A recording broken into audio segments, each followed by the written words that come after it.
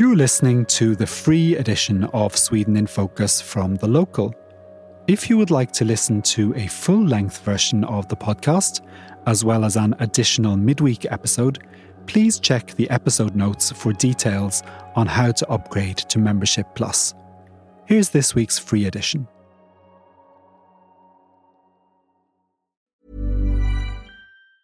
Hey, it's Ryan Reynolds, and I'm here with Keith, co-star of my upcoming film, If, only in theaters May 17th. Do you want to tell people the big news?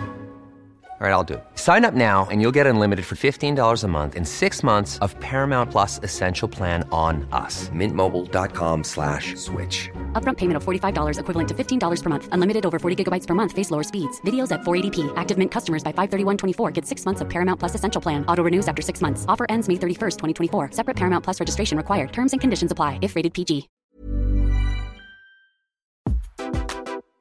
Hello and welcome to Sweden in Focus, the Local's weekly news podcast. We are recording on Wednesday, the 1st of March, and on this week's episode, we're going to talk about Turkey resuming NATO talks with Sweden, but could Hungary put a spanner in the works? We'll discuss a controversial court ruling that has caused a lot of outrage in Sweden. We'll talk about the fallout after the Stockholm region's chief of police was found dead in his home last week. We'll look into why Sweden is still importing gas from Russia more than a year after the full-scale invasion of Ukraine. We'll listen to an interview with the Australian ambassador to Sweden. And finally, we ask, just how important is it to learn Swedish if you plan to live in Sweden? I'm Paul O'Mahony, and with me today in Stockholm is James Savage, and we are joined from Skåne by Richard Orange and Emma Lovegren. Hello, everybody. And hello. Hi. Are you all nicely rested up after your break from the podcast last week? Oh, yes. Very nice. Good. 5 days in Paris. Can't beat it. Oh, very nice. And Paris. meeting our lovely colleagues down there for the first time in ages, which was great. It was like being in an episode of Talking France. And if you want to experience it, I can highly recommend that you download the podcast when it comes back next week. That was a really nice piece of advertising. Did any of you see the Northern Lights the other day that were visible all over Sweden, all the way down to Skåne? No, I was asleep. No. Totally missed it. I've seen them before though. They are spectacular. It's when they come back, it's worth going out if you've got the opportunity. I saw them for the first time. Did you? I did. I saw them for the first time ever, yeah. And I have a tip for anybody in Stockholm.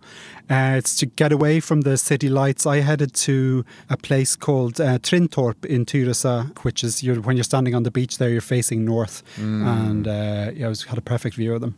Spectacular. We've actually got an article on the site about what to know about the Northern Lights and sort of how to know when you can see them next, with links to great apps and things like that will tell you exactly when there's a good chance of seeing the Northern Lights. So it's gradually getting a bit less wintry in Sweden, and in fact meteorologists are saying that spring has arrived in much of southern Sweden now, although not yet here in Stockholm. I think you've got spring in Skåne and in Gothenburg and other places quite far up the country. But one thing that definitely has arrived is the month of March, and we have an article on the site about some of the things that change in Sweden this month, which we'll link to in the notes. And that article includes things like how many lynx hunters are allowed to shoot and how alcohol prices are increasing this month. But it also focuses a bit on NATO, which we're going to give you some updates on now.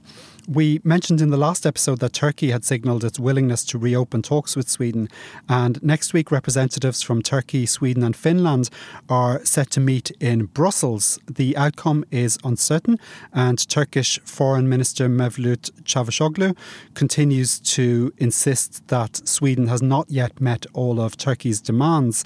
And as we discussed last week, it's not inconceivable that Turkey could ratify Finland's application while keeping Sweden on hold. So first of all, Richard, is it true that Sweden hasn't done what it said it would in the trilateral memorandum? I think it depends which side you talk to. I think the really tricky bits are what it committed to do in Sweden. So it committed to prevent the activities of the PKK, which is the Kurdish terror organisation.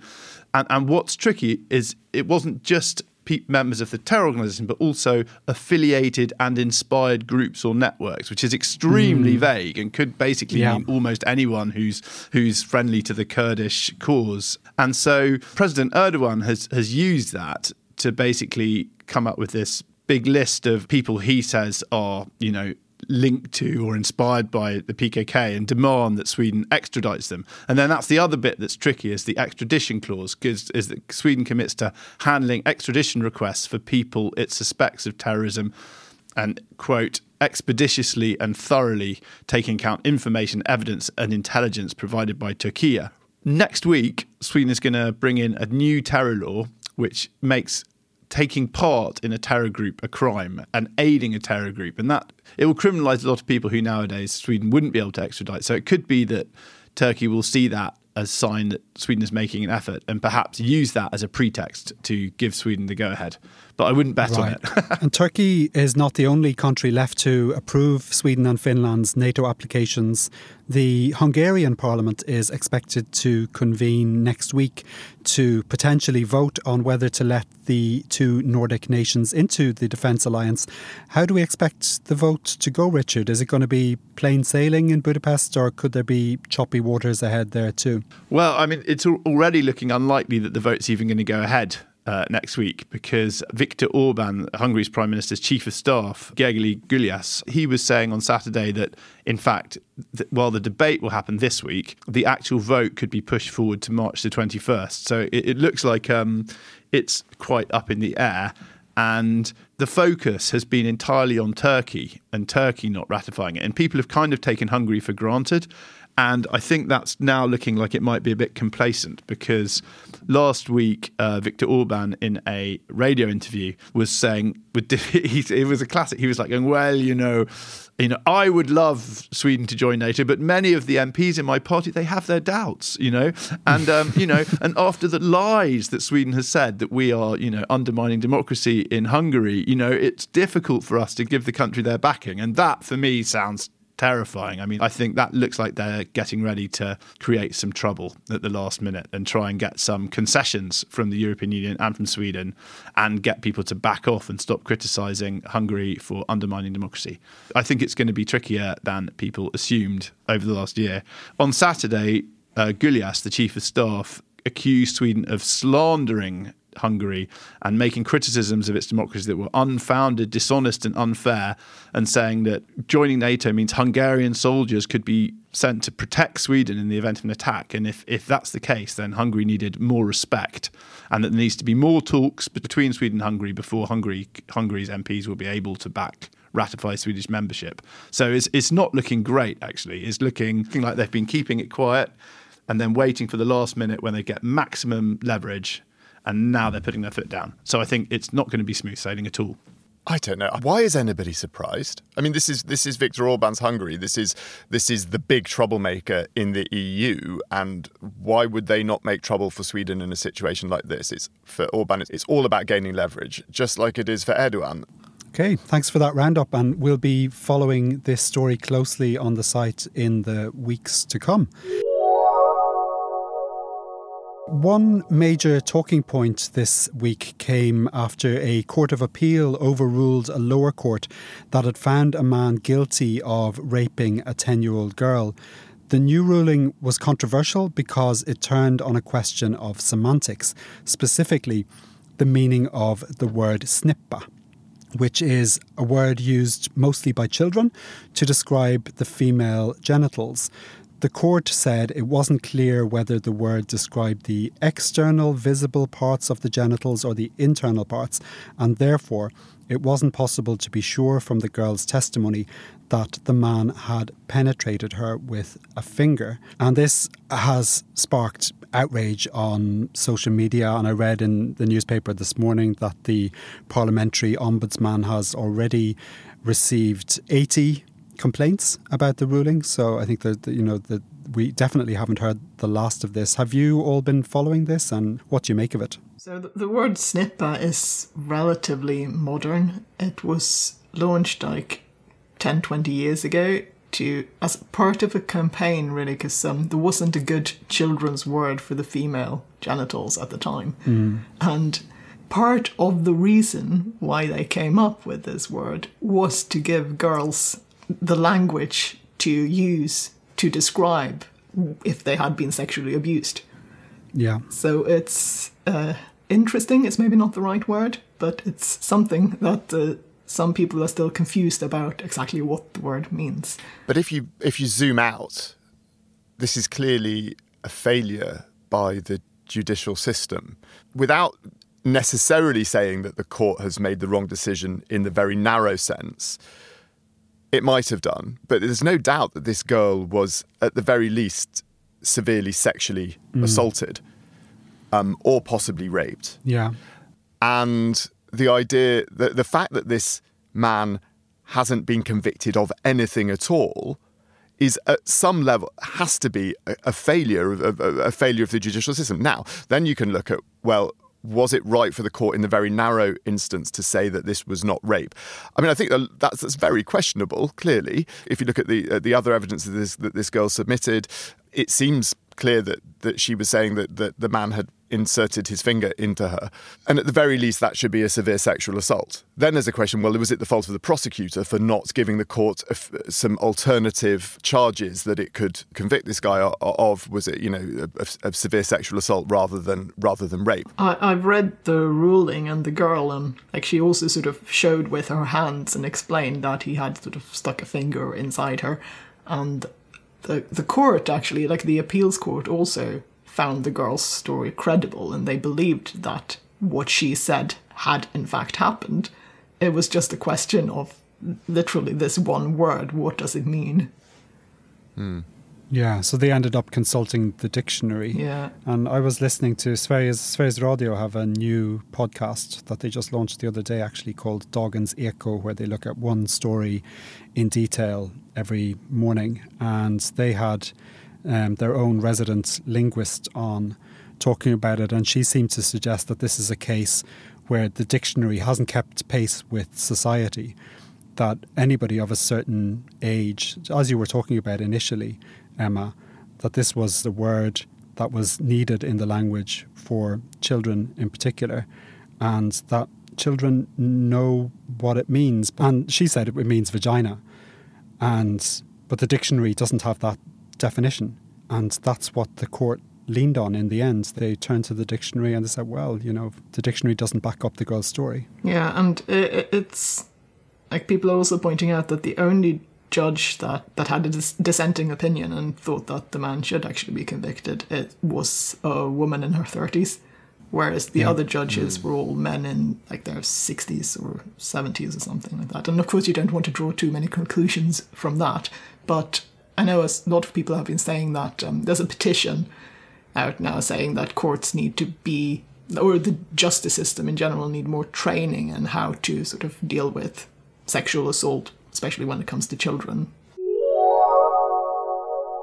Just before we recorded last week's podcast, news came through that the Stockholm region's police chief, Mats Löfving, had been found dead at his home in Norrköping just hours after a report was released that recommended the national police chief, Anders Thornberg, consider dismissing him over conflict of interest allegations in connection with an alleged romantic relationship with a colleague. And this is obviously a tragic story, and the police have come in for serious criticism for their handling of the internal investigation. Why are the police being criticised, Emma?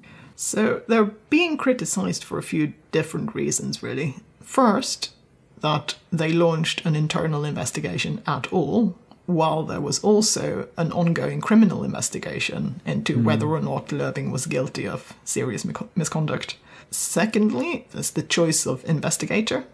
So Thornberg, who was one of the people being investigated, was also the one who appointed the investigator, and he additionally appointed someone who had already investigated and cleared Thornberg once before, back when Thornberg was head of the security police during the terror attack on Drottninggatan in 2015.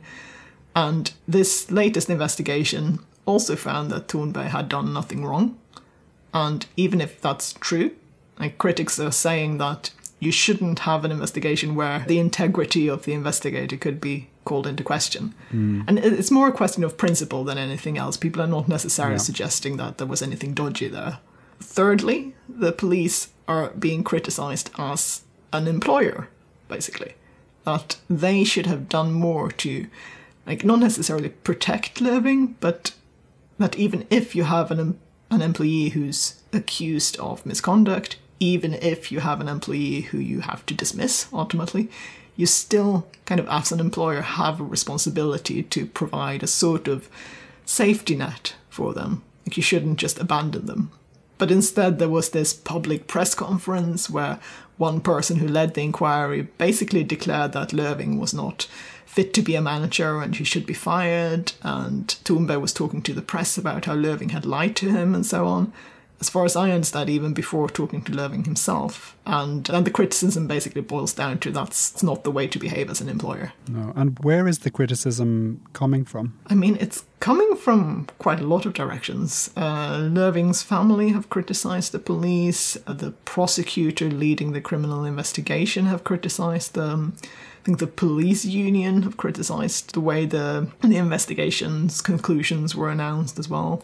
The police authority themselves have reported themselves to the Work Environment Authority, which is kind of the standard procedure in these cases, to see whether or not they had actually provided a safe work environment for Löfving. The Justice Minister, which is the person who's ultimately responsible for the police authority, he's been called to the Justice Committee in Parliament to answer questions about how the government handled the investigation, because there has been talk about how the government apparently pressured Thunberg a bit to make sure that this whole thing got investigated speedily.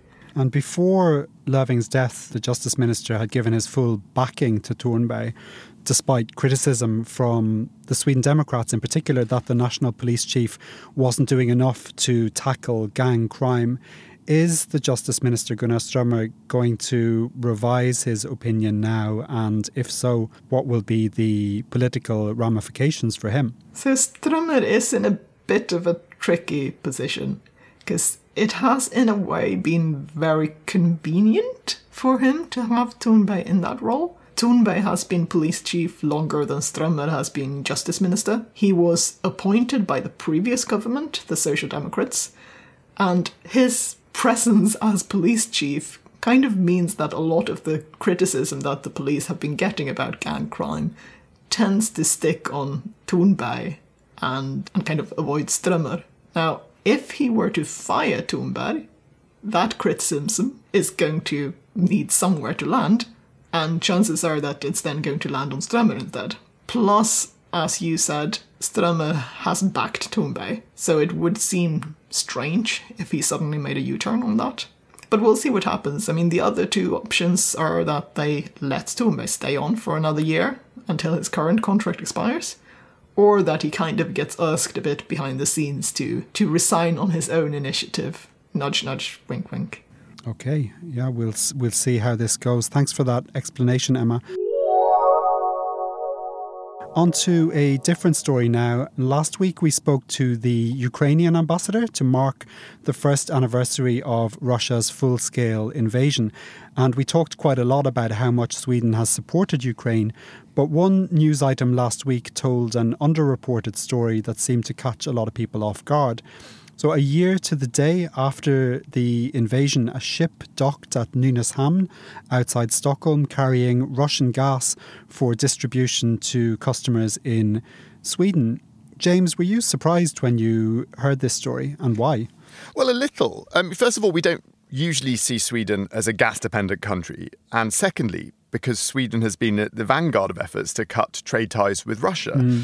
To look at the first point, now this gas was bought by a Finnish energy company and distributed to Swedish industrial customers for use in steelmaking, among other things. Now, so this wasn't ending up in homes. It wasn't domestic gas. Sweden doesn't use much gas for heating or cooking. But perhaps controversially, among the end users of the gas is SSAB, which is actually a state-owned Swedish steelmaker. So Russian gas being used by a Swedish state-owned company. But as for the second point, gas imports are not banned under sanctions.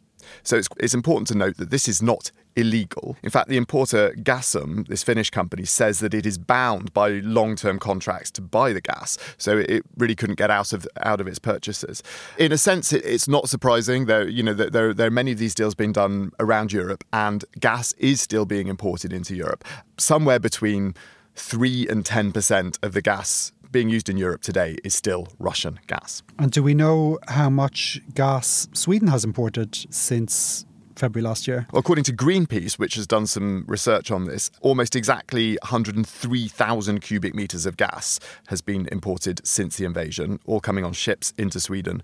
And that's worth about 1.7 billion Swedish krona. So, in the grand scheme of Sweden's energy use, not a massive amount, but still not microscopic. There has been a significant amount of gas, more than just this shipment. Yeah. So when the current government was in opposition, they pushed hard for all imports of Russian fossil fuels to be halted. Why aren't they stopping this? Because they can't.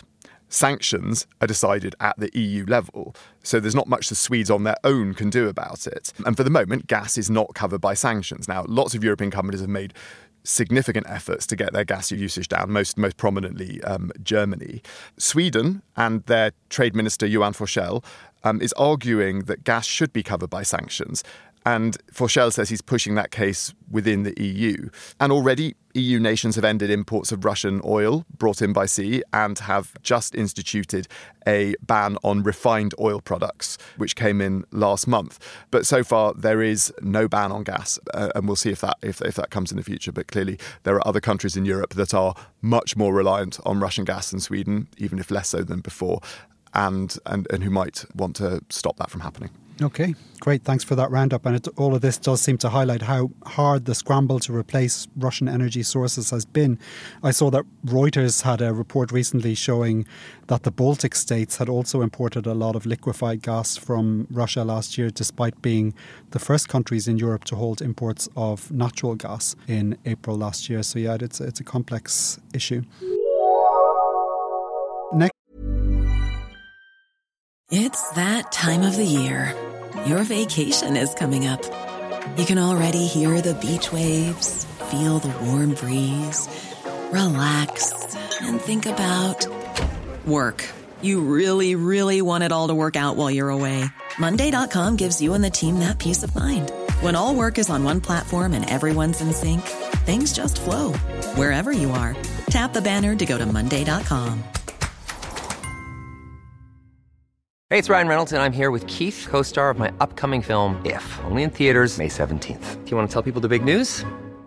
All right, I'll do it. Sign up now and you'll get unlimited for $15 a month and 6 months of Paramount Plus Essential Plan on us. MintMobile.com/switch. Upfront payment of $45 equivalent to $15 per month. Unlimited over 40 gigabytes per month. Face lower speeds. Videos at 480p. Active Mint customers by 531.24 get 6 months of Paramount Plus Essential Plan. Auto renews after 6 months. Offer ends May 31st, 2024. Separate Paramount Plus registration required. Terms and conditions apply if rated PG.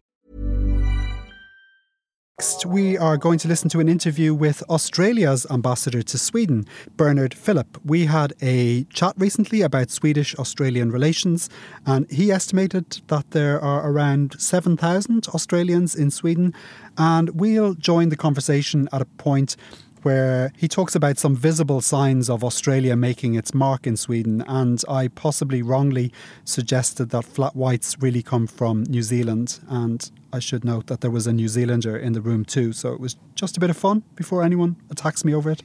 Okay, let's listen. If you go into cafes here, and I've really noticed a change even in the last 3 years, you'll see flat white on the menu. Yes. And I think we sort of compete with New Zealand over responsibility for the flat white, but I'll certainly, as Australian ambassador, claim it as one of ours.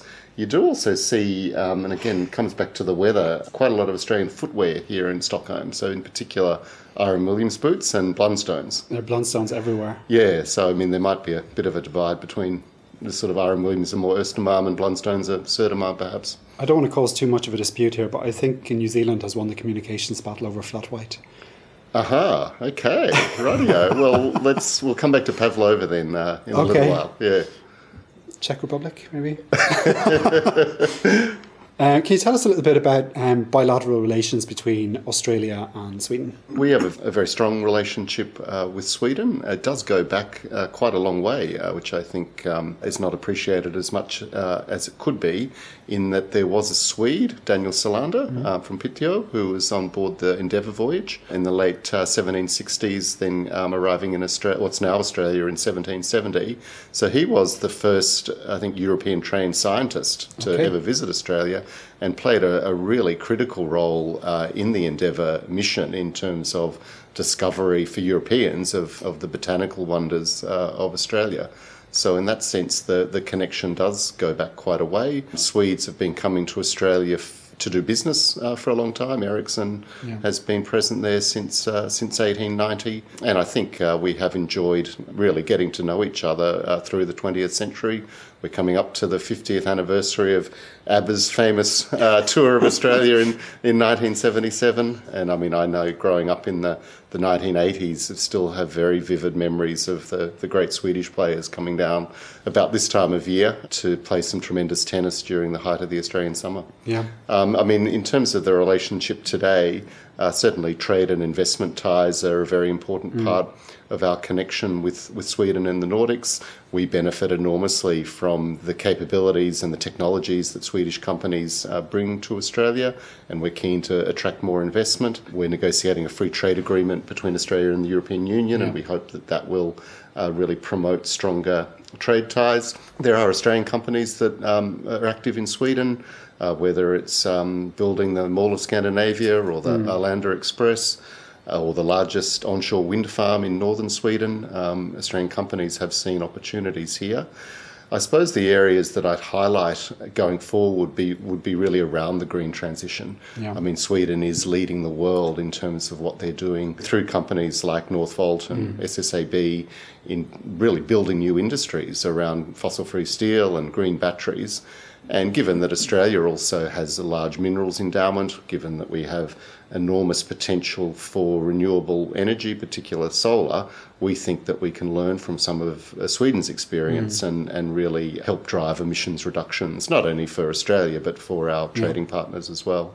The final area I'd mention is engagement between the Sami people and Indigenous Australians. That's an area that has strengthened in recent years, and we see really good opportunities to promote closer ties between Indigenous Australians and the Sami people, particularly in areas where we all need to learn from the practices of Indigenous peoples, particularly around environmental stewardship. So that is an area of the relationship with a lot of potential. And if we can move on a little bit to your own personal experiences of Sweden, was there anything in particular that surprised you when you moved here? One thing that I think surprised me was the patriotism in Sweden. It's not necessarily a country you associated with sort of the stronger forms of nationalism, and I don't think that's the form of patriotism they have here. It is more of a perhaps quieter form, but it's just something that strikes you around different parts of the country. You sort of see it in the Swedish flags that are again out in the countryside or on boats in the Stockholm archipelago. And I think it just does reflect a strong sense of pride in Sweden's language and history and culture, and also a national cohesion. Yeah, what's the best thing about living in Sweden, do you think? Well, I'm sorry to bring it back to the weather, but I think it really is just the sense of relief that you get as the days start and get a bit longer, and then just the exuberance of summer. I mean, I think there are more smiling faces around, and having been through now, or nearly through 4 winters, you can kind of sense why that exuberance is there. I suppose the follow-on benefit perhaps for my family is that we will never really complain about cold weather in Canberra, Australia's capital again. I mean, we're seasoned Arctic people now, I think, as regards the weather. So back in Australia, we're going to be well equipped. That was Australia's Ambassador Bernard Phillip, and we will have more from that interview in an article on the site in the coming days. On to a language issue now.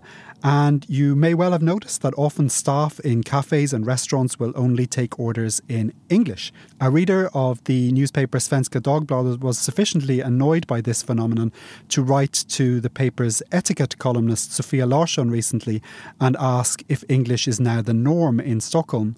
We're going to talk to our panellists in a few minutes about the importance of speaking Swedish. But first, I caught up with Sofia to see how she responded to that reader's query. Let's listen to what she had to say. Actually, this was one of the hardest questions for me to answer when I got it to my column, because sometimes the answer is so easy, but there's a lot of factors that you have to weigh in here, and not all people are the same. For example, I had a colleague and she seemed to be like an outgoing social person, but she had a lot of issues. Like if you were supposed to meet her outside a restaurant, she made sure that she wasn't the first to go there because she got super nervous. And I also know that she had a lot of issues with speaking English. So for her, this would be an actual issue. So we have to always like remember that we are different and different people have different needs. So just like be a little bit, kind to each other.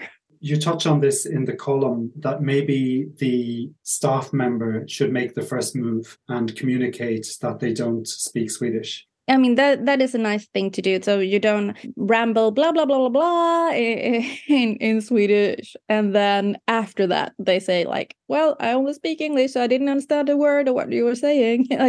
They should do a little nice and courteous interruption, like within the first couple of words. So do you understand why some people find it annoying? Well, I mean, there's at least two sides to everything. And is it reasonable that you will be able to make yourself understood and understand other people in your own language in the country that you live in?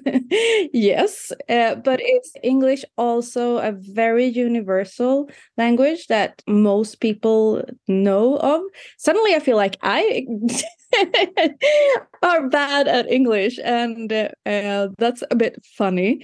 The thing is that you don't want to be caught off guard, I think. I mean, before we did this interview, you eased me in a little bit and talked about like these topics that I was familiar, like where I grew up and stuff. And I mean, that is the way to do it. Like, don't surprise people. And I mean, there are places that you might go, like if you go to a pub that's called the Crazy Kangaroo, then you understand that, oh, I might have to talk English to the bartender there. Yeah, probably. But there are other places where you might be surprised. And there are also different, like, part of customer groups that it could be an old Swedish person, or it could be a newly arrived person from a area of the world where it's just not interesting to learn English. It has a cultural and like a geographic situation where English is not viewed as it is here in Sweden. So to not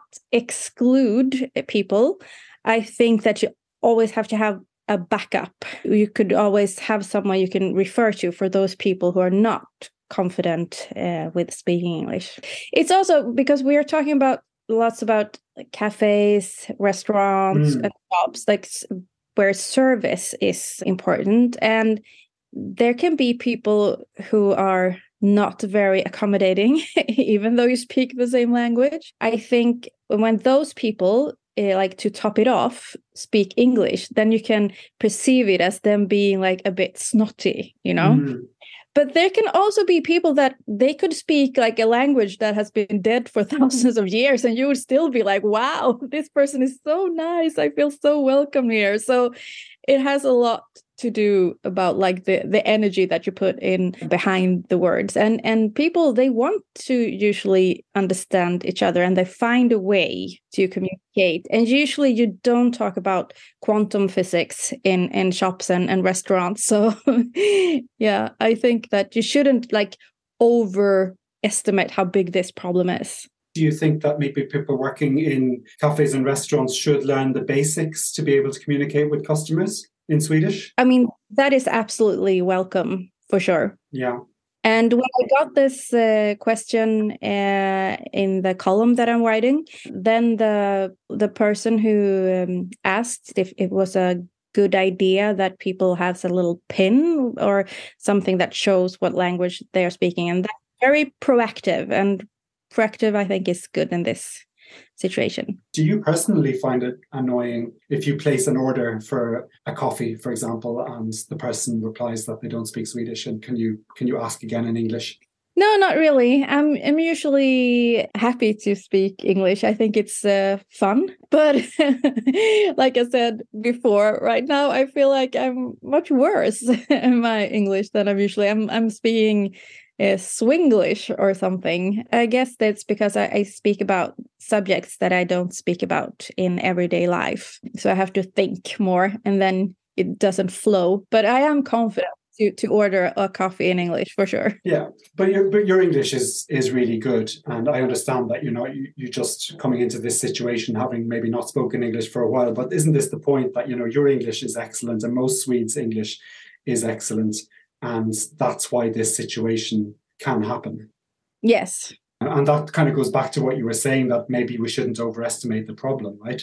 Exactly. And I think after everyone has heard about how hard it is to find staff for these kind of areas, like restaurants, and they can't recruit people who know perfect Swedish. It's also like a Euro thing, like a lot of Spanish people or Portuguese people will come here, and it's just a new situation.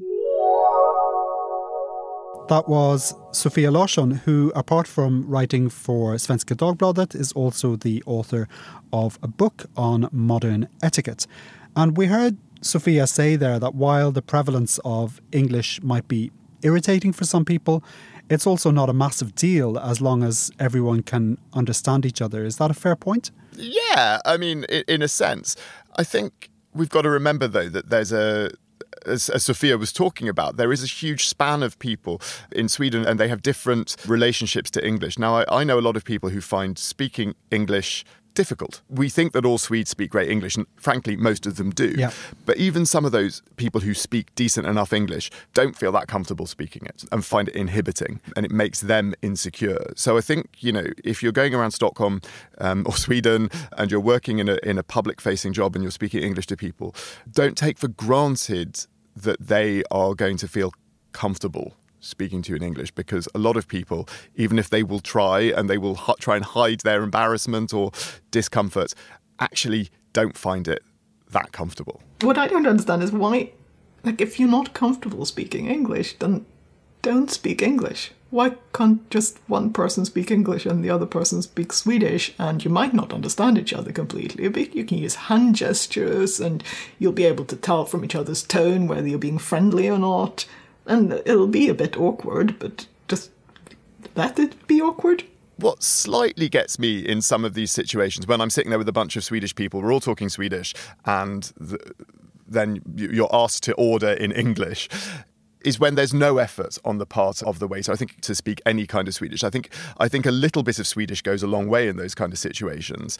And an announcement, look, I'm still learning Swedish, but a hey and a tack, and trying to understand the basics of menu Swedish doesn't take very long. I've sometimes been spoken to in English by Swedish staff at restaurants in Stockholm. I don't know if that's because I have a southern Swedish accent, or if it's just that they're so used to dealing with tourists that their brain sometimes just switches. I was reading an interview a few days ago with a Ukrainian woman who moved here sometime early last year, and she was working in a hotel on the outskirts of Stockholm, and she said that the working language there at the hotel is English, and that kind of surprised me, because you think of English being the working language for tech companies, but maybe that's seeping more into the service industry as well. I think very much so, because it's very clear that the service sector in Sweden is in desperate need of staff. It's very, very hard to find enough people to staff hotels and restaurants and all the other businesses that in the service sector. So they need to find people from all around the world. And as we're saying, if people have just literally arrived in Sweden, there's no hope of them being able to communicate with each other in Swedish. So yes, the working language in these places has to be English. I think that there's one more aspect to all of this for me, which is that sort of a more multilingual Sweden, where a lot of people speak English and English is very prevalent in restaurants and also at other places like workplaces and universities and so on. Like, in a way, it makes Sweden more open because it's easier to come here as an English-speaking immigrant and just get by. In another way, it makes it more closed to a lot of people because not everybody around the world speaks English. Does the expectation almost become that if you move to Sweden and you don't speak English, you're going to end up having to learn 2 languages? Both Swedish and English to be able to exist in Swedish society. That's a really big... I mean, we know quite a few of the sort of Ensam Commander people, the Afghans who came in 2015. And, they've managed to get, absolutely perfect Swedish, but they don't speak English.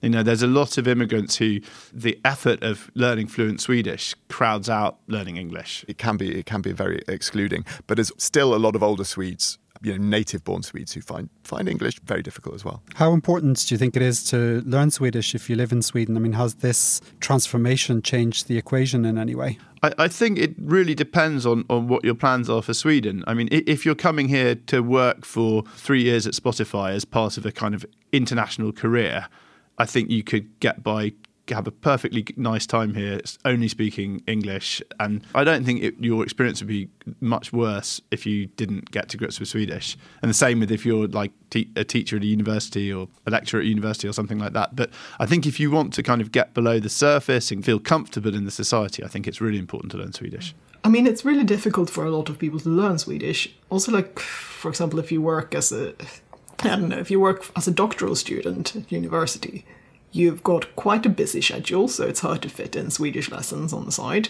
You also work in an international environment, so you don't get a lot of opportunity to practice. I mean, one thing I wish I kind of wish I'd done, and I would recommend to people who come here as a kind of love refugee, and they're thinking, well, I'm going to settle here, I'm going to have a family here, I'm going to be here for a decade. The people I know who've done these intensive Swedish courses at the big universities, where you take a year out, take a year of your life where you don't work, and you just hammer it. I think there's a real advantage to doing that, because then when you finish that and you step into society, you've already got over the threshold where you can speak to people and they won't switch back to English. One of the things that a lot of linguists talk about in this context is the question of domain loss, where languages like Swedish, basically non-English languages, stop being used in certain environments. I mean, we've already seen it to a large extent in academia, in universities, particularly in many sort of scientific subjects. Swedish is barely used. Academic papers are hardly ever written in languages like Swedish, or frankly in most other non-English languages. And, there's a concern among some linguists, among, I guess, some people for whom preserving linguistic diversity is important, that this is going to spread and going to move into more areas. And, you can understand their concern, because obviously a language is a bearer of culture, it's a bearer of tradition, it's a bearer of people's, also of individuals' personalities. If something is your native language, you perhaps feel that you can express yourself much more fluently in it. And I think that that's something for us, for those of us who come in from other countries and speak English in Swedish society, to at least bear in mind that there are sensitivities around this that aren't just about whether people understand you. It's also about a desire to protect the sort of culture and the language that bears it. For anyone who wants more good tips on learning Swedish, by the way, I recommend listening to our episode from April 9th last year, where we had Swedish teacher Sofie Tegsveden de Vaux in the studio, and we'll link to that episode in the notes if you want to find it quickly. So that's all for today. Thanks, as always, to our members whose support is what makes this podcast happen. If you like the podcast and you have a moment, please help us get the word out by leaving a review or rating it or sharing it with people you think might enjoy it. And do make sure to follow the podcast in your app so you get new episodes delivered as soon as they go live. Our panellists today were James Savage, Emma Lovegreen and Richard Orange. Our sound engineer is Rhys Edwards. I'm Paul O'Mahony, and we'll be back again next Saturday. Until then, take care.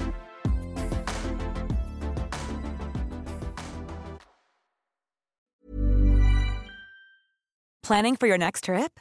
Elevate your travel style with Quince. Quince has all the jet-setting essentials you'll want for your next getaway, like European linen, premium luggage options, buttery soft Italian leather bags, and so much more. And is all priced at 50 to 80% less than similar brands.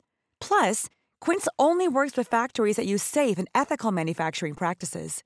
Pack your bags with high-quality essentials you'll be wearing for vacations to come with Quince. Go to quince.com/pack for free shipping and 365-day returns. That's all for this week's free edition of Sweden in Focus. If you'd like to hear a full-length version of the podcast each week, as well as an additional midweek episode with more interviews and analysis, please upgrade to Membership Plus. Make sure to check the episode notes for details on how to upgrade. Sweden in Focus is a podcast by The Local Europe. Our sound engineer is Rhys Edwards. The publisher is James Savage.